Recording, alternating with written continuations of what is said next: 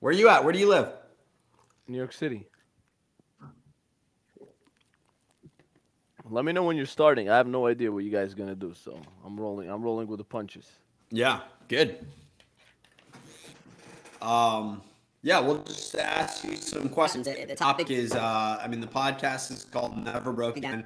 Basically, skills that you may have learned or you have learned. Hopefully, you're not broke, but Yeah, you, that you, you've you learned just over you the just you years. just broke. It's very staticky, very staticky. Mine is. Yeah, very staticky. All right, Josh, you talk. Yeah, so Alex, the podcast is Never Broke Again, and what we'd like to do is talk to you how you transitioned. Andrew was telling me how you went from Wall Street to. I was seeing you're like in a not. You don't call yourself a magician. You call yourself more of a mentalist and an illusionist. So we felt like it'd be very inspiring to you make that transition to basically become a whole new. Yeah. So I think that's super cool. Like you basically went from one extreme to the other. I mean, how did you like spark you to like leave Wall Street to just be like, yeah, become an illusionist? So we're starting. Yeah. Yeah. We started. What inspired you? What uh, inspired you? Look, I mean, to start from the beginning, I never wanted to do something that would not make me money. Like as I was growing up, I loved movies, so I was always watching Boiler Room. I was watching what was it, Wall Street, those type of movies. So I was like, you know what, I'm in New York City. I think that's a cool move to make, to become a stockbroker. So that's what I'm gonna do because that's where the money's at. So I chased the money. That was the number one mistake that I made. So, um, a lot of people might think otherwise. A lot of people might think that you'll fall in love with what you do once you're doing it. It wasn't the case for me. I was never like that in school. So if I didn't like a subject, I could not fall in love with it no matter what. Right? Maybe it had to do with the teachers not making it interesting, but I couldn't interest myself. So, long story short, I left.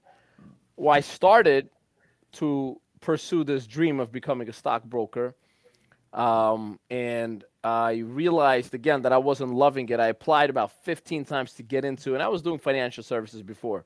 So I wanted to make more money. I wanted to have more resources. And when you're working for what I work for Merrill Lynch, and I said to myself, well, if I'm there and people know the name, they know that brand, well, I'll be able to make money. I'll be able to sell. But the thing is that again, you got to love what you do. So I didn't really understand the business so much because I didn't really focus on it as much as I focused on magic because I was still performing during that time because I started doing this when I was 5 years old.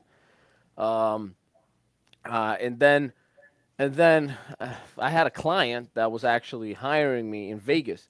So I would fly to Vegas. I would do their trade shows. The guy would pay for my flight. He'd pay for my hotels. He'd pay for my show. He'd always give me a show when I would go there. I would always watch somebody new, Copperfield. Then I went back to this boring, depressing New York City in the middle of February. And I'm thinking to myself, I hate what I'm doing. Here I am doing this thing for, they paid me $49,000, I remember, plus commission, plus bonus, whatever it was after. For And I was for, like, dude, I'm not going to do this thing. for No, one no, show? no. This is at Merrill Lynch, man. This is Merrill Lynch. Oh, yeah. Screw the show for a second. This was Merrill Lynch. This is what I was Yeah. getting paid in Merrill Lynch for the whole year. Right. And everyone thought it was all glory and it was all sunshines and rainbows and all when you're in this game of Wall Street. It's not the case, man. You gotta hustle hard. You start at the bottom. You gotta climb your way up. There are millions of rules and regulations, right? But there's no real roadmap as well. You had to bring in a certain amount of money. They're paying you 49K, but your goal was to bring in $10 million a year. How does that make sense, man? How do you got to bring in $10 million worth of business, but you only get paid 49K plus after tax and everything? I remember I looked at my first year's income. I was like, what I make, man? I made like 30 something $1,000 clean. That's it. That's all I made. I'm capped out, man. I can't go on a vacation that I want. I can't buy the car that I want. I got to work backwards now. Here's what I'm getting paid, at 1386 a week or every 2 weeks. Multiply that by two. Then I got to work backwards if I want to afford this. I couldn't even get an iPhone. How to get a used phone, and here I am on Wall Street. After that, of course, with the bonus and commission, you make more. But that, this corporate America, this thing where I immigrated here from Russia, My father always told me, he goes, well, Alex, what you have to do is you have to do something prestigious because that's what they always did, right? Everyone in my family is a doctor of some kind. My dad is a physicist. He's a math genius. So I couldn't go into something that was bullshit like magic. That's the way they saw it. They're like, what are you going to do? Magic tricks for kids for a living, man? That's how, it's not, how's that honorable? So, anyways, my parents wanted me to do something really serious, so they would stay with my life. And I figured, look, I don't like medicine. I like the stockbroker deal. I'll go into that. Again, the timing was wrong too. Maybe I would have loved this if this was before 2008. Once 2008 kicked in, Obama took office, a lot of rules changed, man, on Wall Street. There's a lot of things you couldn't do. They threw in a lot of acts. Phone act, can't call after this time, can't do this. And the stockbrokers weren't called stockbrokers anymore. They were called financial advisors. It was more of a sophisticated term for these guys, right? And you couldn't hustle the way you used to before. Everything was capped there.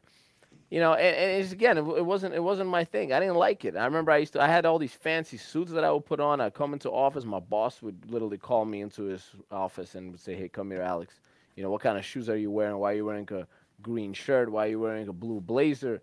And I said, "Look, man, I mean, it's just the way I dress." And they used to give me these speeches about how I used to. They didn't like the way I dressed. They didn't like the way that I was. They wanted me to bring business in by staying in the office. Since when can you ever bring in $10 million a year, man, by staying in the office? You got to be out there, man. You got to be out and about. You got to meet people. The whole thing was just, I could not, it was not my thing. Now, were people successful doing it? They were, but they went in at a different time, man. We had a lady, I remember this Korean girl who's absolutely genius. She was making like 300-400 grand before she started working at Merrill Lynch, and they gave her a tier 2 salary, which was, I think, like 70, right under 75K, man. So that game changed completely, Wall Street. And I left.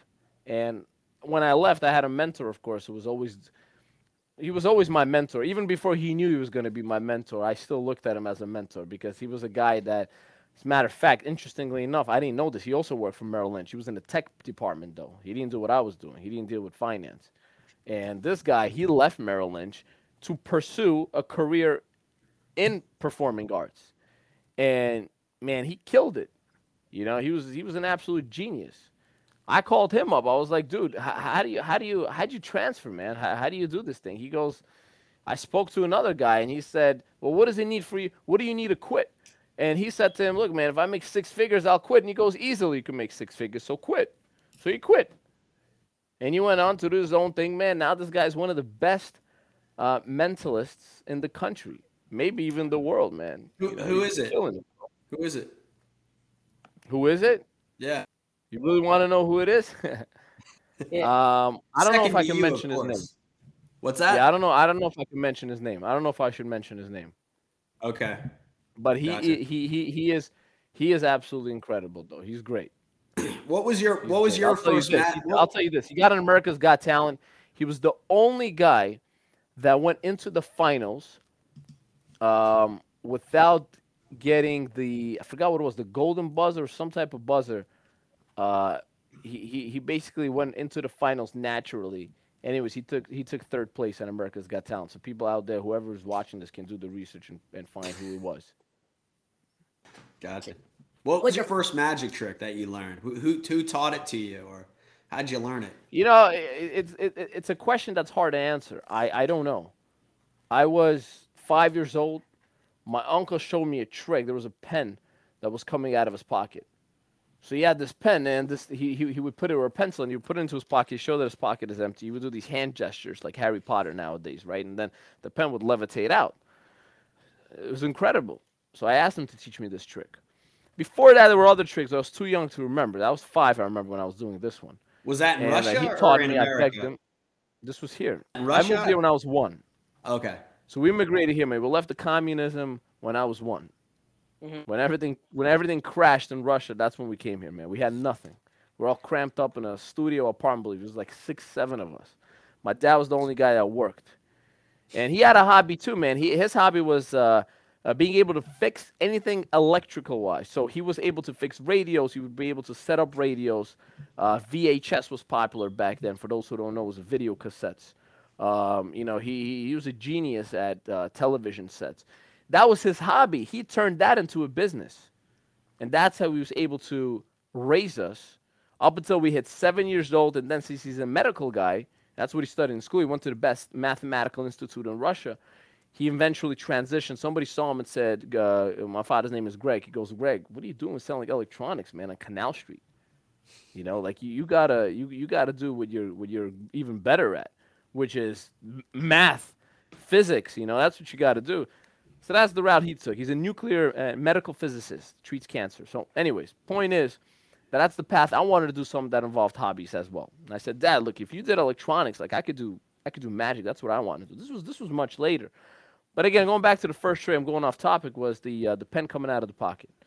So the pen would come out, it would be a levitating effect, and man, I get a lot of attention on that trick. A lot of attention. People would come up to me, "How'd you do that? Who's this guy? What's your name? What do you do?" I get a lot of attention. And how, when you're 5 years old and you're in school, and I went to a school where there were 30, 40 kids in a grade, and you're the most popular one because of a magic act, man, that's brilliant. So I don't know. I guess the mystery is what mystified me. And I just pursued this. I continued to do this. There were times in my life I dropped out of it, right? Because I never knew I was going to do this for a living. I dropped out. So I stopped doing it when I was maybe like 10 again. Then I started, picked it up back up. And then I stopped when I was 16, 17 because I thought that my girlfriend at that time was going to find it corny. Because all the girls I dated, nobody knew that I was a magician and this is what I was doing. A lot of people are like, "Oh, man, that's an awesome way to pick up girls." My answer to that is maybe. I don't know. I've never done it to pick up girls. I've done it because I loved it. Yeah. Interesting. It's like a kid playing soccer or baseball, but with you. I feel like how many kids does that stick with? It's got to be so few. Look, people ask me when I get a call nowadays, and people ask me about my show and everything that I do. I tell them, look, I say, how many doctors do you know? They say, "Well, I know a few. I know, I'm like, a few. If you really look at your phone, you look online, you probably know more than a few, right?" They're like, "Yeah, probably Yeah. 5." I'm like, "Well, how many magicians do you know? How many people you Not got on your many. phone who's a magician? There's nobody, you know." So Yeah. I guess the art also, and I'm very impatient now. I know I got to be more patient. 'Cause I got the kids, but I'm more impatient now. And I just remember then I was very patient.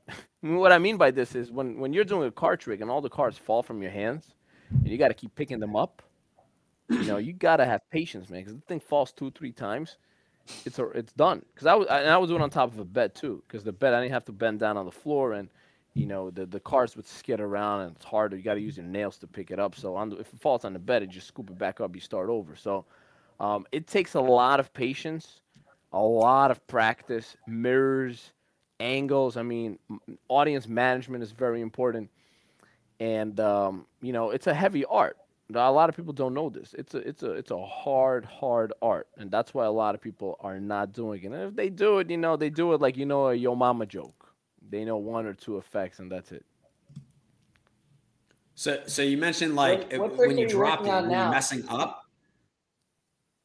Sorry, go ahead, Josh.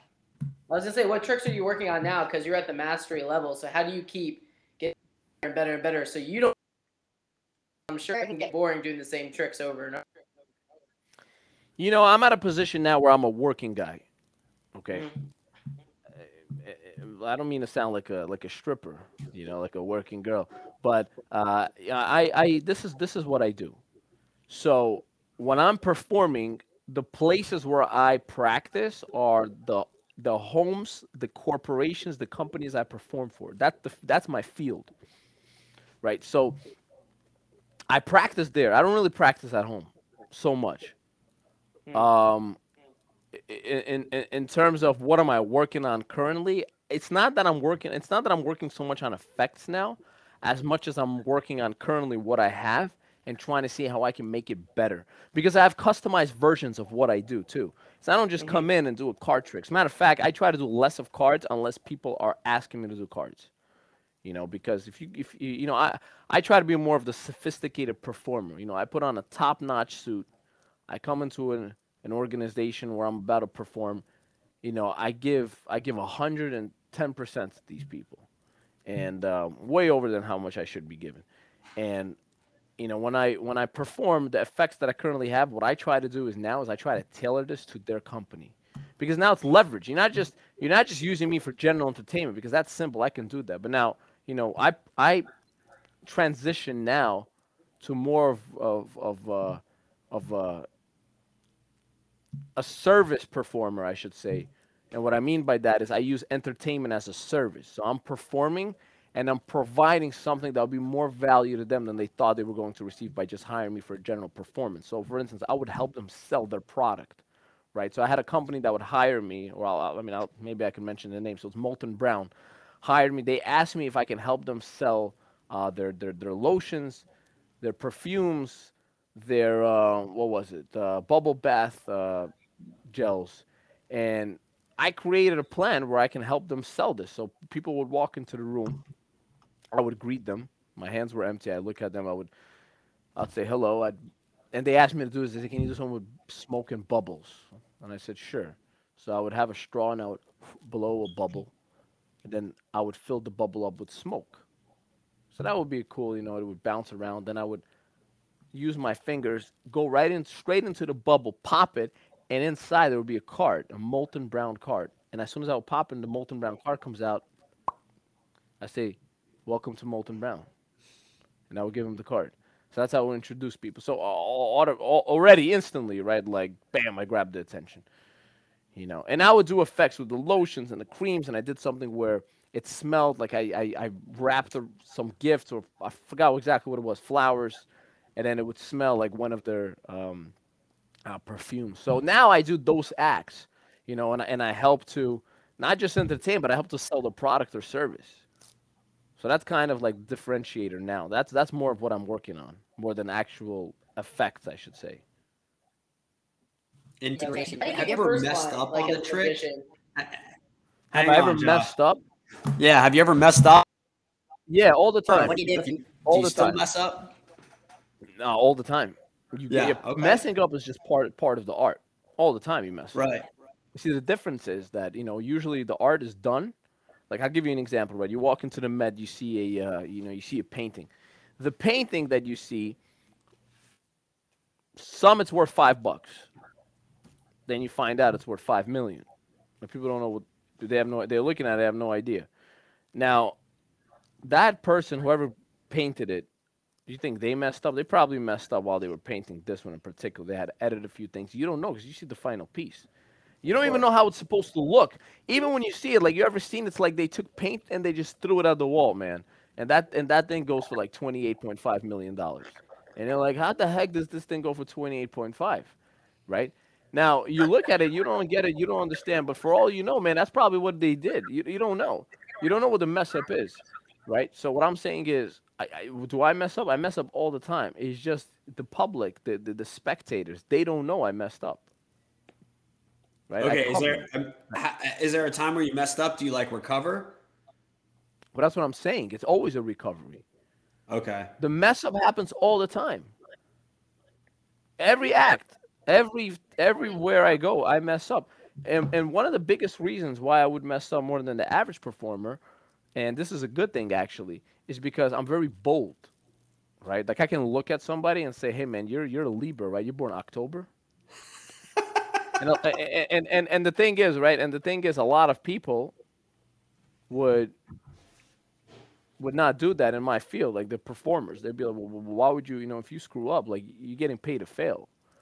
Well, now if you hit, think about that. The reward on hitting is very strong. Because then you walk out, you're like, "Man, this guy looked at me and he said I'm a Libra." I don't know how he knew nothing about me. He looked right at me. He said I'm a Libra. He said my birthday is October 11th. Whatever, right? Like I have no idea how he did that. So I take a lot of risk, man. But that's the thing, right? If this is a business and you're running a business, it's risks. So why not do it during the act, man? And if it hits, brilliant.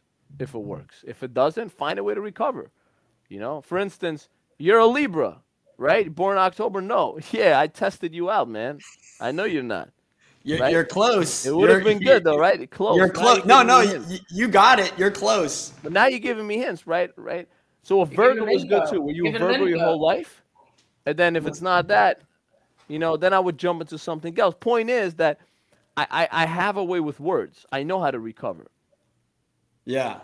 You would never know because I could be like, I could take a pen for instance, right? I could take a pen or I could take a phone and a pen and a pad, and I could write down Libra, or I could write down better. You know what? No, I'm gonna write down Sagittarius, right? So I'd write down Sagittarius, and then I would be like, man, you're a Libra, right? And if I get it, you're like, yeah, I'd be like, yeah, I ripped this up, I throw it out. Yeah. You don't see that I messed up here. So if I Right. say you're a Libra, right? No, I'm not. Oh man, Virgo is good too, right? Oh no, or yeah, it's a Virgo. Yeah, that's exactly what I had. Bam, I throw it. Ah. Or oh, Virgo is good too. Nah, man, I'm a Sagittarius. Yeah, I know, dude. I'm testing you out. That's what I wrote, Sagittarius. Right. You see, so it's like you gotta. It's a the people that hire me, they have no idea about the effects I'm gonna perform. Nobody says, all right, man, do me a favor, bro. I want you to send me an email with every single effect you're going to perform. Okay, what are you gonna do? Give me the names of the effects, and nobody does that. They call me and we speak. I tell them, look, man, I'll entertain like no one has ever entertained before. Nobody, everyone who's an entertainer is doing it wrong. I'm gonna teach you how it should be done. So people are not hiring me because of the effect. They're hiring me because you are an entertainer. Spectators have no idea. I'm the entertainer. So that's really where that's where you're gonna fly. Anyone in the performing arts, man. When you Yeah. really Like have I saw you. confidence in your Yeah. ability. So I mean, I saw you at in New York, and Yeah. so what have you ever gotten? You guessed the name, right? Have you ever gotten the name wrong on the card, or is that, or Yeah, you're of not? I course. don't.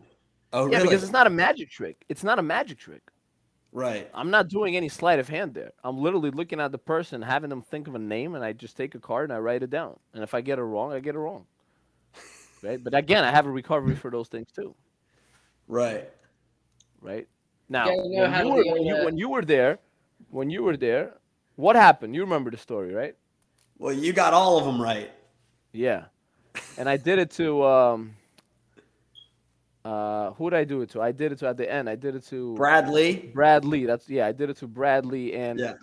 and he thought of somebody, right? And he's right, and he calls himself a closer, right? Yeah. So it's like, all right, this is gonna be the toughest character to crack. Mm. And then I had him think of somebody, and I forgot who it was. I think it was Danny, and I straight up got it. And like, if you watch the video, even right, you see him. He doesn't like explode in crazy reaction, but if you see him, Right. because he's an analyzer and because he's good at what he does, he doesn't want to break the character because he has that look. You can see him multiple times. Like he laughs and he's like, huh. Then he does it like it keeps hitting him in the head, like he's trying to be cool, but he's really not understanding what just hit him. Because nobody ever closes him like that. Because he just got closed on that. That's what Yeah. happened, man. I closed Yeah. him, on Yeah. the name. And that's the mind boggle, man. But these are the type of people I perform for. I just got a call from United. They want to hire me for their event, right? And I told them I'm gonna do this whole custom thing with the planes and whatnot. So they're like, I'll get back to you. So they disappear for a week. I don't hear from them. So I'm thinking, man, that's it. I'm not booking this. They probably found somebody else or whatever. He was traveling. This is the director of worldwide sales. Got back to me. He said, look, Alex, we saw your site. We saw your videos. We spoke to you on the phone. We love everything about you. Here is what we're willing to offer, right? You are the last person we called after all we got it fixed because we never knew that we were going to do something like this. We heard the name. We're like, we're going to reach out. We threw everything in already. They're doing it at this crazy place in the city, right? Lincoln Center. I'll tell you where it is. And they're like, are you willing to work with us? Do it for us. And on top of the fee that we'll pay you, we will give you 2 round trip business class tickets to to Europe, and on top of that, we'll give you platinum status with United. You know, Forever? forever. That's Yeah, awesome. for you to do this, thing. You know, and I said, yeah, man, of course I'm gonna do it. You know, because like, who wouldn't want to work with United, get the status, get the payment, and on top of that, man, be known. You know, that's why I do what I do here, and it's like that's the differentiator, man. You know, I'm able to put smiles on people's faces, show them that everything they've seen in the world could be questioned, right?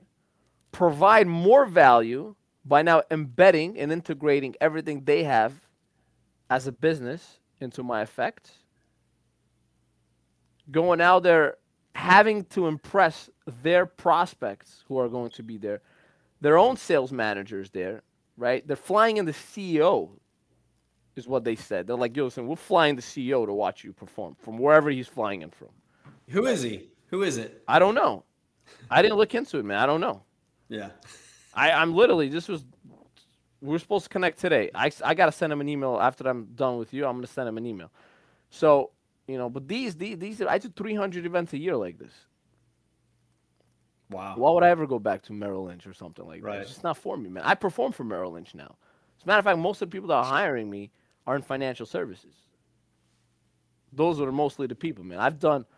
It's funny, I've done all the shows for everybody except for Merrill Lynch. I've done Goldman Sachs. I'm going back to do a Goldman Sachs retreat event this weekend with one of the directors.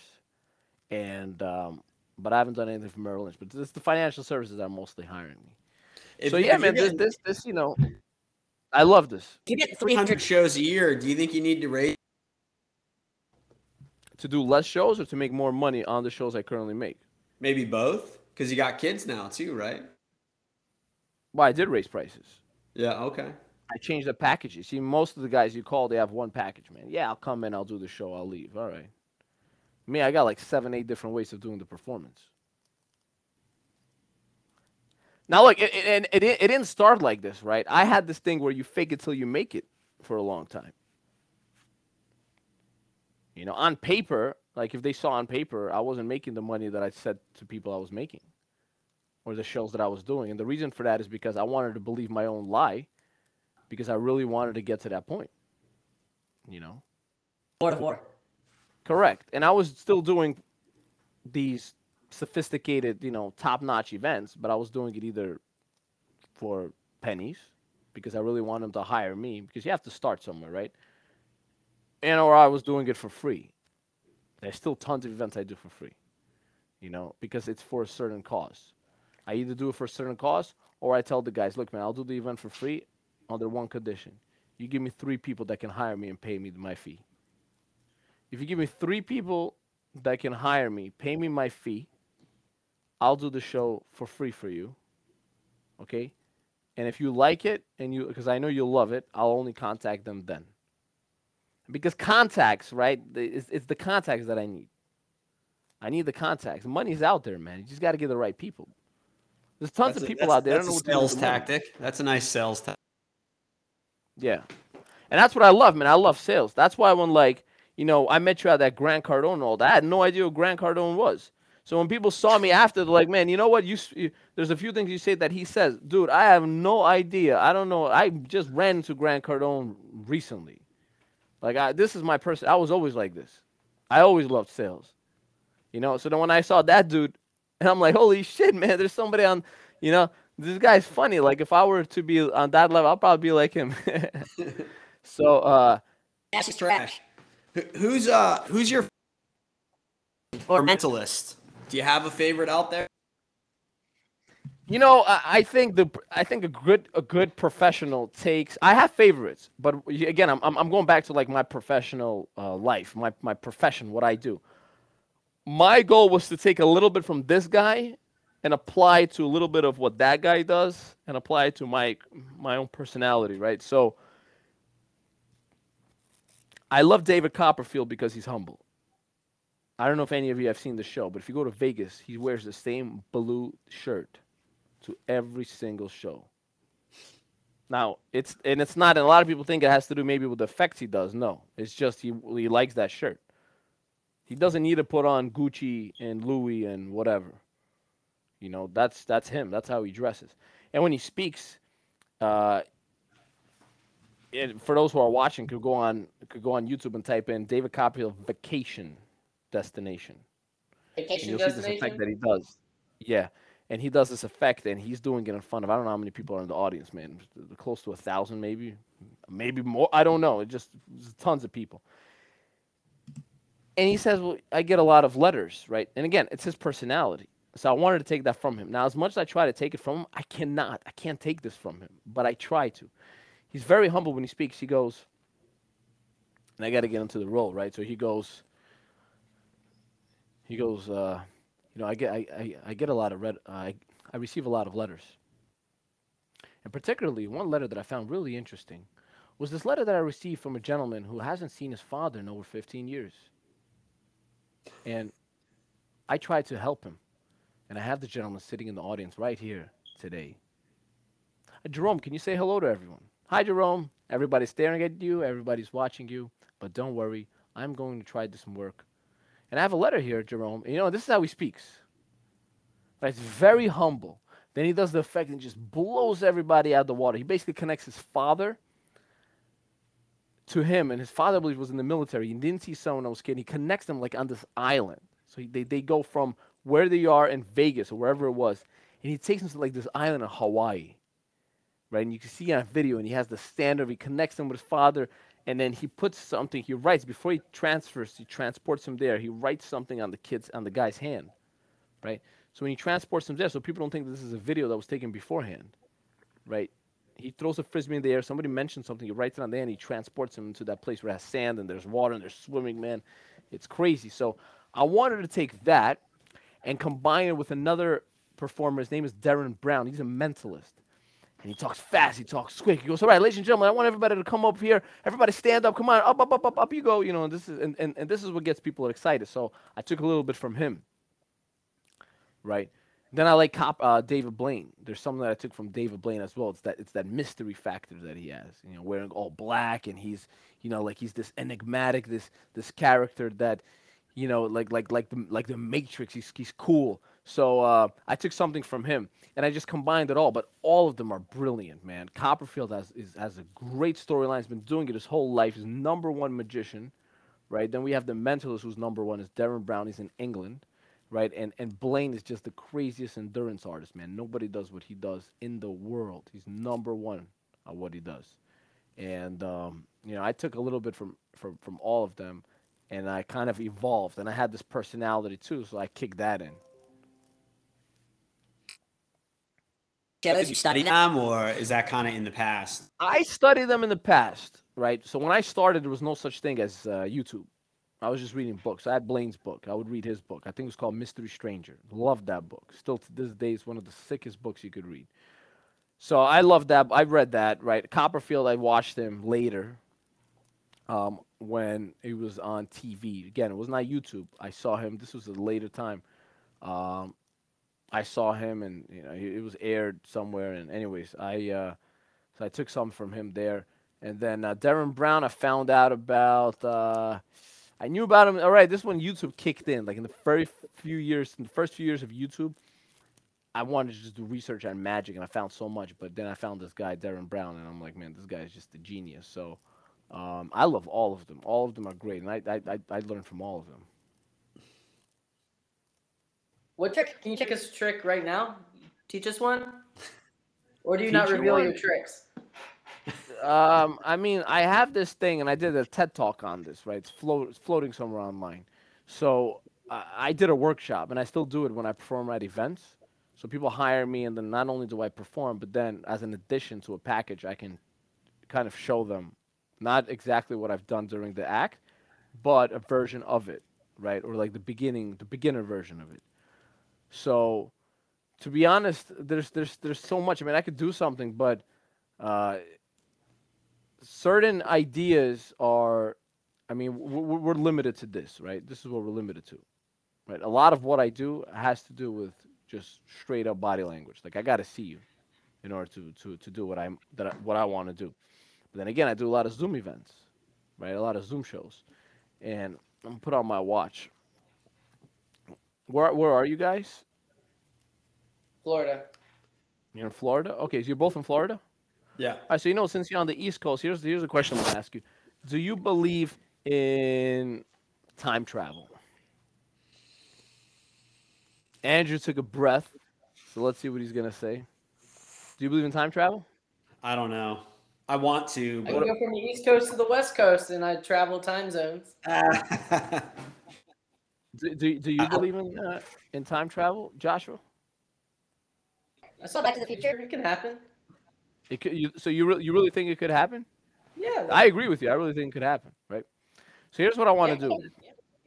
Here's what I want to do. Well, actually, you know what? Let me leave this phone, and I want you to see. I'll leave it like this, right? So here's what I want you to do. I want you to think, because what fascinates me is not going into the future. What fascinates me more is going back. I think going back is cool. It's cool because you can change things up, right? And that could predict your next steps, your future steps. So I'll ask you, Joshua, think about a number between 1 and 10. Okay. Say it. 3. 3, right? Now I don't know if you can see this. Okay, that's my kids, and you can see the time. I believe it shows 11:47. Yeah, I want you to see this, right? 11:48 now. I want you to see this. If I go back 3 minutes, that would be 11:45, right? So I just went back exactly 3 minutes. Look at the time. What time do you have? 11:45. Exactly, right? So we all went back 3 minutes, right? So that's quick time travel.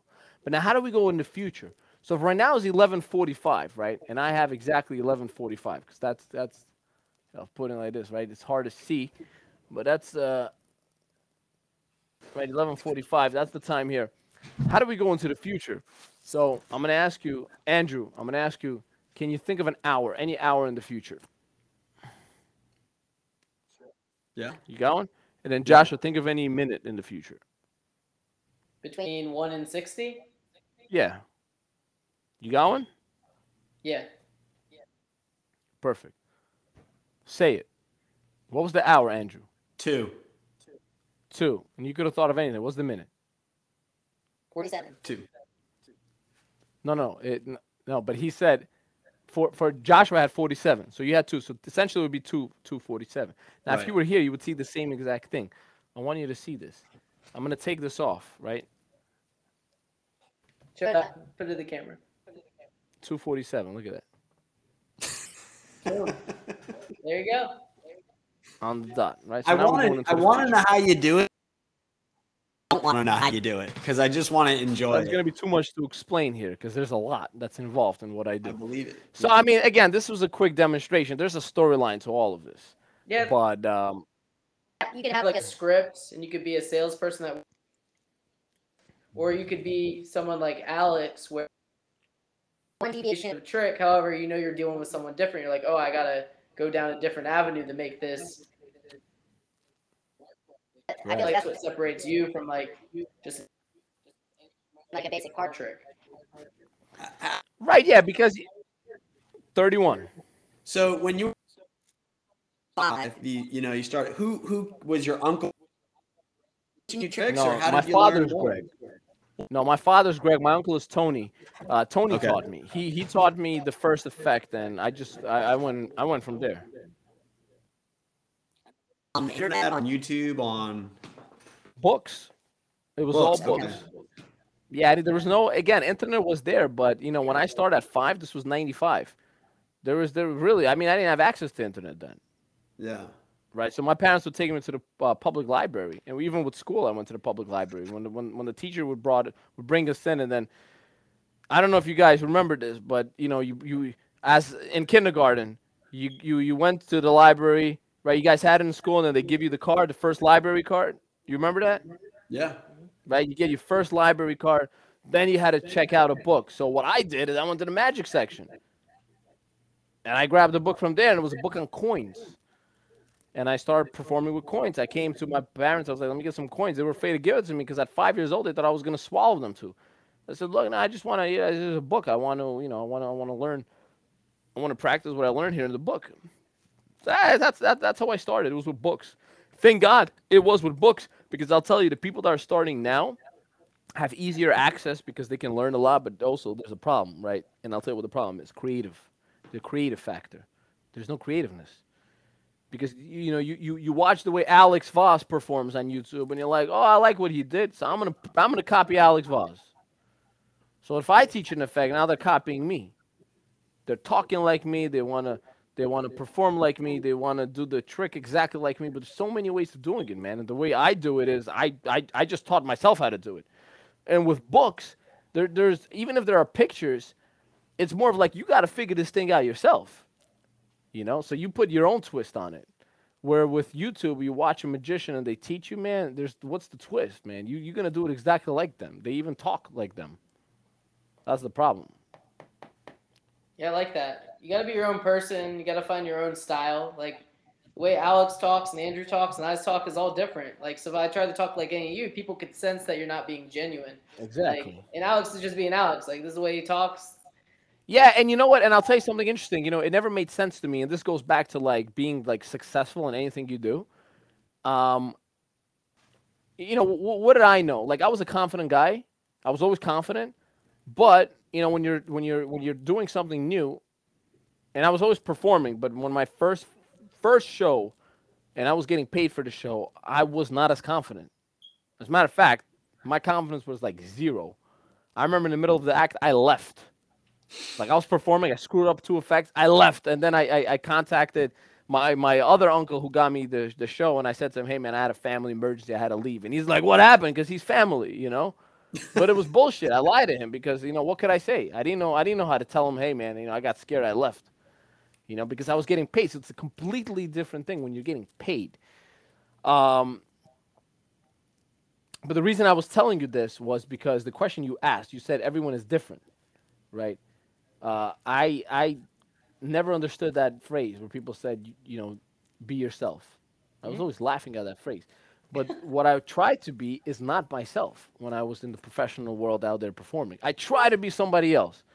And I thought this isn't what people want to see. The crazy Alex, the quick, talkative, over the top. I felt like this isn't what people were gonna pay for.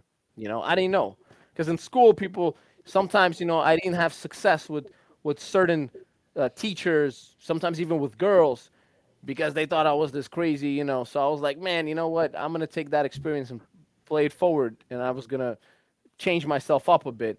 Little did I know, it was actually exactly who I am, is what people are willing to pay for. That's what they're willing to pay for. They weren't willing to pay. There's even times now where I try to change characters sometimes, and I go do an effect or I go do a show, and I'm calm, and I'm speaking. I'm like, all right, guys, and look, the show is great, but the energy's not there, man. I'm like trying to be like all humble and stuff, and it's just not working. So that's when I realized you got to be yourself, man. So that phrase does make sense a lot. Be yourself. People will pay you for it. Where did you go to? Did you go to college? Of course, definitely Where'd went you to go? school. School is number one. I did well in school.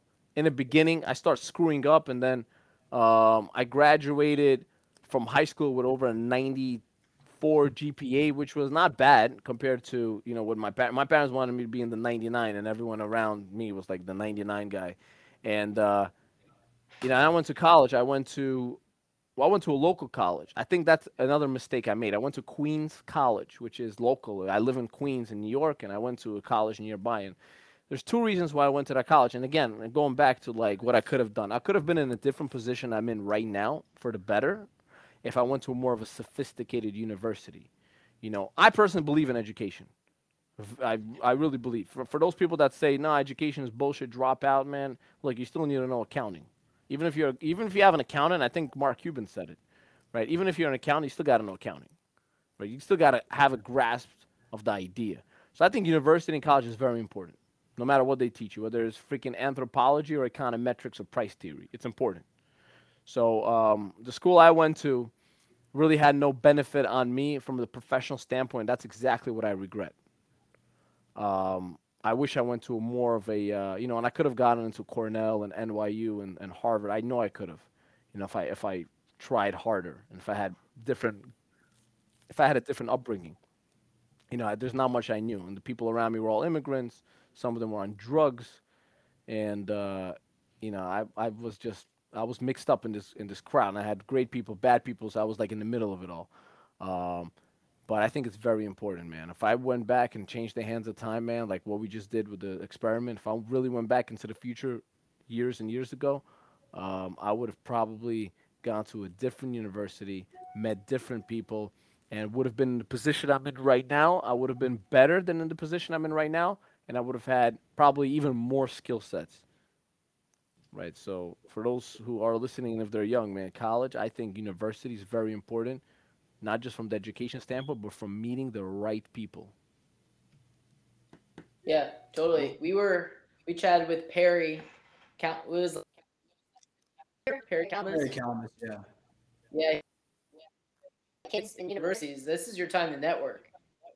Right. You never that crazy kid that's at a party. You're running a company one day, and it's like crazy. Expectedly surprise you, and so yeah, it totally makes sense on what you're You saying. Do know, you feel in my life, man, that was actually not the case so much. I no? went back with my friends recently. Yeah, we looked back at the cool kids in high school, for instance, right? And I'll tell you this: we had this place in high school used to be called 42nd Street because in the city, 42nd Street is very it's overly populated. So we had about 5,000 people in high school, 5,000 kids in high school here in New York. There's a lot of kids. It was overly crowded, man. You could not walk through the halls. If COVID existed then, man, it would have been done over there, right? So, so yeah, man, there used to be this place called 42nd Street, in between these hallways, this four-stop hallway, and all the cool kids, man, it's either they're gone, and I mean like they're dead, right? Or they did nothing with their life. About 98% of those kids, man, nothing came out of them. They were losers then, they're losers now. And the girls as well. Nothing changed, man. And I looked at high school, I looked at kids even I went to kindergarten with, man. I saw a picture of this guy earlier today, accidentally on Instagram. I remember he used to be the bad boy in kindergarten. He used to punch girls in the stomach in kindergarten. We were like, what, 4 or 5 years old? The kid did nothing with himself till this day. So I think there's a problem. The crazy kid, yeah, maybe one of them. But it's actually the geeky kids. The kids that did well in school, in just my experience, the kids that none of us really wanted to take part of, as being the cool kid or wanted to be the cool kid. The people with a great GPA, those were the ones that made it far and really far with families and they're like I know this one kid, man, he used to be a professional violin player and the guy was a genius in math. He had a 99.9 GPA. He was a geeky kid, but look, man, he went to Harvard Law, right? Everyone used to make fun of him back then. He went to Harvard Law. He has a family, and like he's living the life, man. Lives in a mansion, drives the Porsche and stuff, and like everyone used to make fun of this kid. Those kids did better than the cool kids, man. Cool kids, nothing came out of them. Some of them, slip through. Some of them definitely make it. I'd agree for the most part. Most of them don't. I even backtrack to my childhood. I'm like, yeah, oh wow, that guy actually is doing all right, even though he was a major head case. But yeah, getting on the right track is definitely good, very good. Getting on Don't that get me track. wrong, man. The personality is there to become successful. I agree with you. If you're like that, that's what you need. Especially living here in New York, you can't be a quiet person, man. I know there's a difference between Florida and New York. Like when I go to Florida, like anybody that goes to Florida from New York, man, they think everything is slow. And it is. I know it is. But I'm not saying it's a good or bad thing. It is slow. Here, everything's fast, fast, fast, fast. It's moving quick, right? So I can see that while being a quick kid in school, can help to set you up for success, but you need other factors, not just that. There's other things that you need, to go that way. Yeah. So some might have slipped through, and I don't know what you meant by slip through. I mean it as though they became successful. They were able to make something out of themselves, right? Yes. Brad was one of those guys, even though I didn't know him previously. But I look up some of the kids that I grew up with, and I see one. Okay, he started his own business. He looks to be doing all right. But most of them, not so much. They get caught up on the drugs and alcohol, stuff like that, and that's a big thing. Yeah, but you got to understand where Brad is, right? I mean, Brad, I don't know his exact story. I mean, again, I found out about the dude recently as well. From what I've seen, yes, I can see how. I remember him saying that. I can see how he was like that as well. But I believe, and look, I don't know his exact life story. I don't know what he does, but I know that what I do know, what I think at least, is he had also the right people around him. He saw what his dad, and he said the story what his dad was doing. He realized that he didn't want to be like his father, So like some people, I forgot who said it, but like some people look at their parents, for instance, and they say my dad was alcoholic. So there's two sons, right, and the father's an alcoholic. So one of the sons became an alcoholic because his father was an alcoholic, right? The other son did not become an alcoholic. Why? Because his father was an alcoholic. You get it? So Right, yeah. it's the interpretation. So like, for instance, Brad or anybody else, he probably seen like what's good, what's bad. Plus, I'm sure he was involved with the right crowd. He had to be involved in the right crowd because if there were all these jerks around him, let's say he had a bad group of friends. I mean, there has to be somehow, man. You got to take your mind off of that life and go into the life because you see the other people succeeding, whoever it is, right? So I'm sure he had that as well. Some just don't have I'm that. actually reading 6 Months to Six Figures right now, and they brought up an example exactly like that. One kid became an alcoholic, one became really Ryan, I heard it successful. somewhere. And I what don't was the remember where. reason? Because how could I live any other way? They both had the same answer. They went into foster care, and then they both Right. interviewed him 15 years later. It's a true story. It's at the end of the book of 6 Months to Six Figures. But Oh but yeah, yeah, 6 months to six figures. yeah, by I'm gonna write that in. Peter Voogd. Voogd. Yeah, it's a fantastic book. I listened to it. I'm an Audible guy. It's a few hours, not very long. But Months to six figures. Yeah. yeah, it's probably in the last. It's an amazing book. He just had another one come out. But Yeah. what's next on the agenda? Radar. United's coming up, and anything else coming up for you? Look, I mean, yeah, I always have events, right? So I mean, like for me to just name drop all these things, I mean, I'm doing a lot of shows, so the shows are gonna kick in. The Yeah. biggest thing is not even the shows. The biggest thing for me is there's two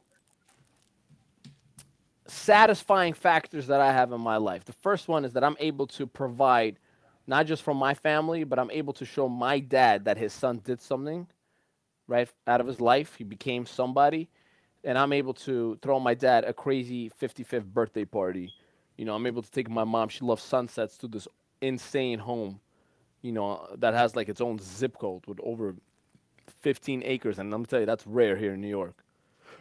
Overlooking the sunset and pool, everything, and catering and whatnot. I'm able to do that for my family, so I love to do that. My biggest, I'm like a philanthropist, I should say, for the family. I should say so. Do they like that? That part.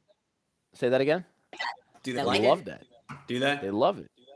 Yeah, they love it. They love the fact that I can do this for them, and I love it more than any of them. Like I love to do this. I love to give. It's giving that I love more than anything else. From the professional standpoint, so that's from like as more of a spiritual, emotional, family side. That's my goal to do as much as I can for my parents while they're still living, and for all the people around me. That's like my inside goal, my inside drive, right? From a professional standpoint, um, if I can, I mean, and I have other business plans because I book a lot of people for events as well, Like right? where So the $1 million question? Where do you see yourself in 5 years? that's what I'm saying. So Where do you there's a want to be business at? that I want to start. So in January, I want to start this new business, and it's going to be representing others. So I want to represent other talent because talents are great, but unfortunately, they don't know how to pitch themselves. They don't know how to sell themselves. They don't know how to sell the vision. I do. So I want So to do like a that for them. magician list, Say that again. like a magician label, like a record label, but a magician label. Like you know what I mean? Like a Yeah, well, I mean, it's not going to be magician label so much because it's going to be representing not just magicians. I'm going to represent violinists. I'm going to represent clowns. I'm going to represent anybody of some type of talent, photographers even, right? But I have a certain edge. There's something that I'm working on. It's going to be like the secret formula to this. So that's one thing. And then where do I see myself in 5 years? If I can be represented by a top agency, have my own show in New York, doesn't have to be Vegas, right? And do partnerships, have partnerships with big brand companies where they can throw in commercials, they can throw me into movies, and they can throw me into just having even my own show. That's going to be the big thing for me. And being able to see my other business succeed, this as well, obviously, right? And hitting hard into investments, man. That's like my 5 year plan. Those are the things that I want to do. It's not driving a Lamborghini or getting a freaking top notch crazy mansion. Those aren't my big I goals. see you had a Instagram. Is that your Lambo or a Ferrari or is Which that which one? No, I it's don't not know. mine. I don't have a Lambo. I don't have a Ferrari, man. I drive a Uh, Lexus. So it's a Lexus SUV. No, I don't have Somebody a else's Lambo vehicle Ferrari. or you made it appear? The Lambo Ferrari, I don't know which one. I'm sure I've had both of them on there. Yeah, The thing is, a lot of times when I do an event, a lot of my clients have these cars. So they might yeah, say to me, for instance, like I did something with a Lamborghini. I did an effect with a Lamborghini. So they gave me the car just so I did something and I shot a video with it, right? A right. Ferrari, I have in one of my promo videos a Ferrari. That Ferrari was actually given to me by the company who I've done the event for. So I did the event for the auto company, and they had a Ferrari. They give you the Ferrari or they give you the Ferrari to do No, they gave me the Ferrari to just drive around. That's it. but not to keep. I'm- no, definitely not, man. That's no, Okay. not to keep. That'd have been To like, just oh drive man. around.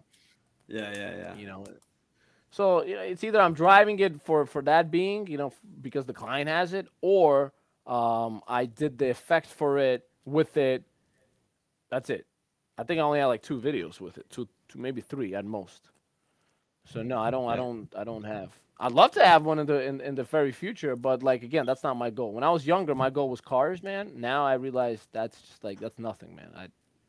It's just a metal box. So You what know, do you do? What do you do for fun besides that? Do you do anything? I spend time with my kids, man. That's my fun. I Yeah, was just when we were supposed to link up earlier, I was with my daughter and I'm like swinging her side to side and I'm playing with her and wrestling with her. You know how much fun that is for me? That's a lot of fun. yeah, To me, that's what I like to do. Spend time with my family. Go to Central Park if I need to with my family. Go there with my kids.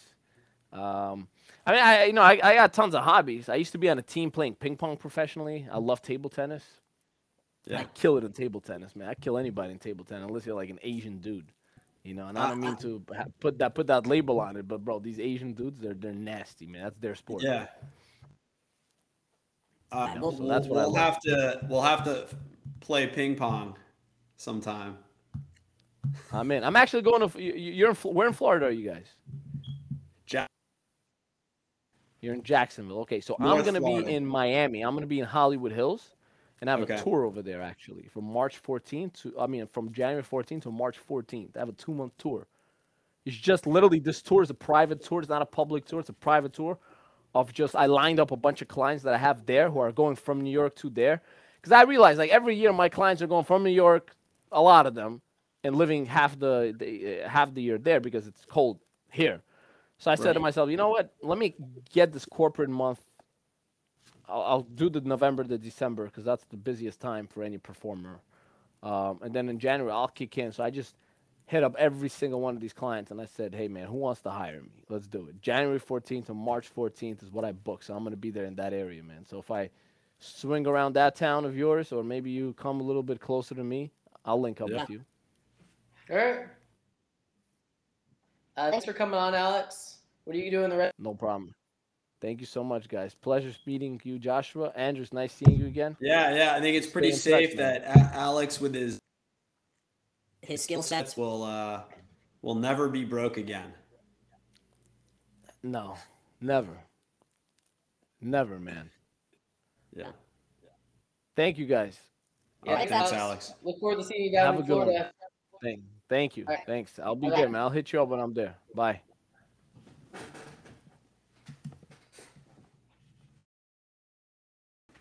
Solid.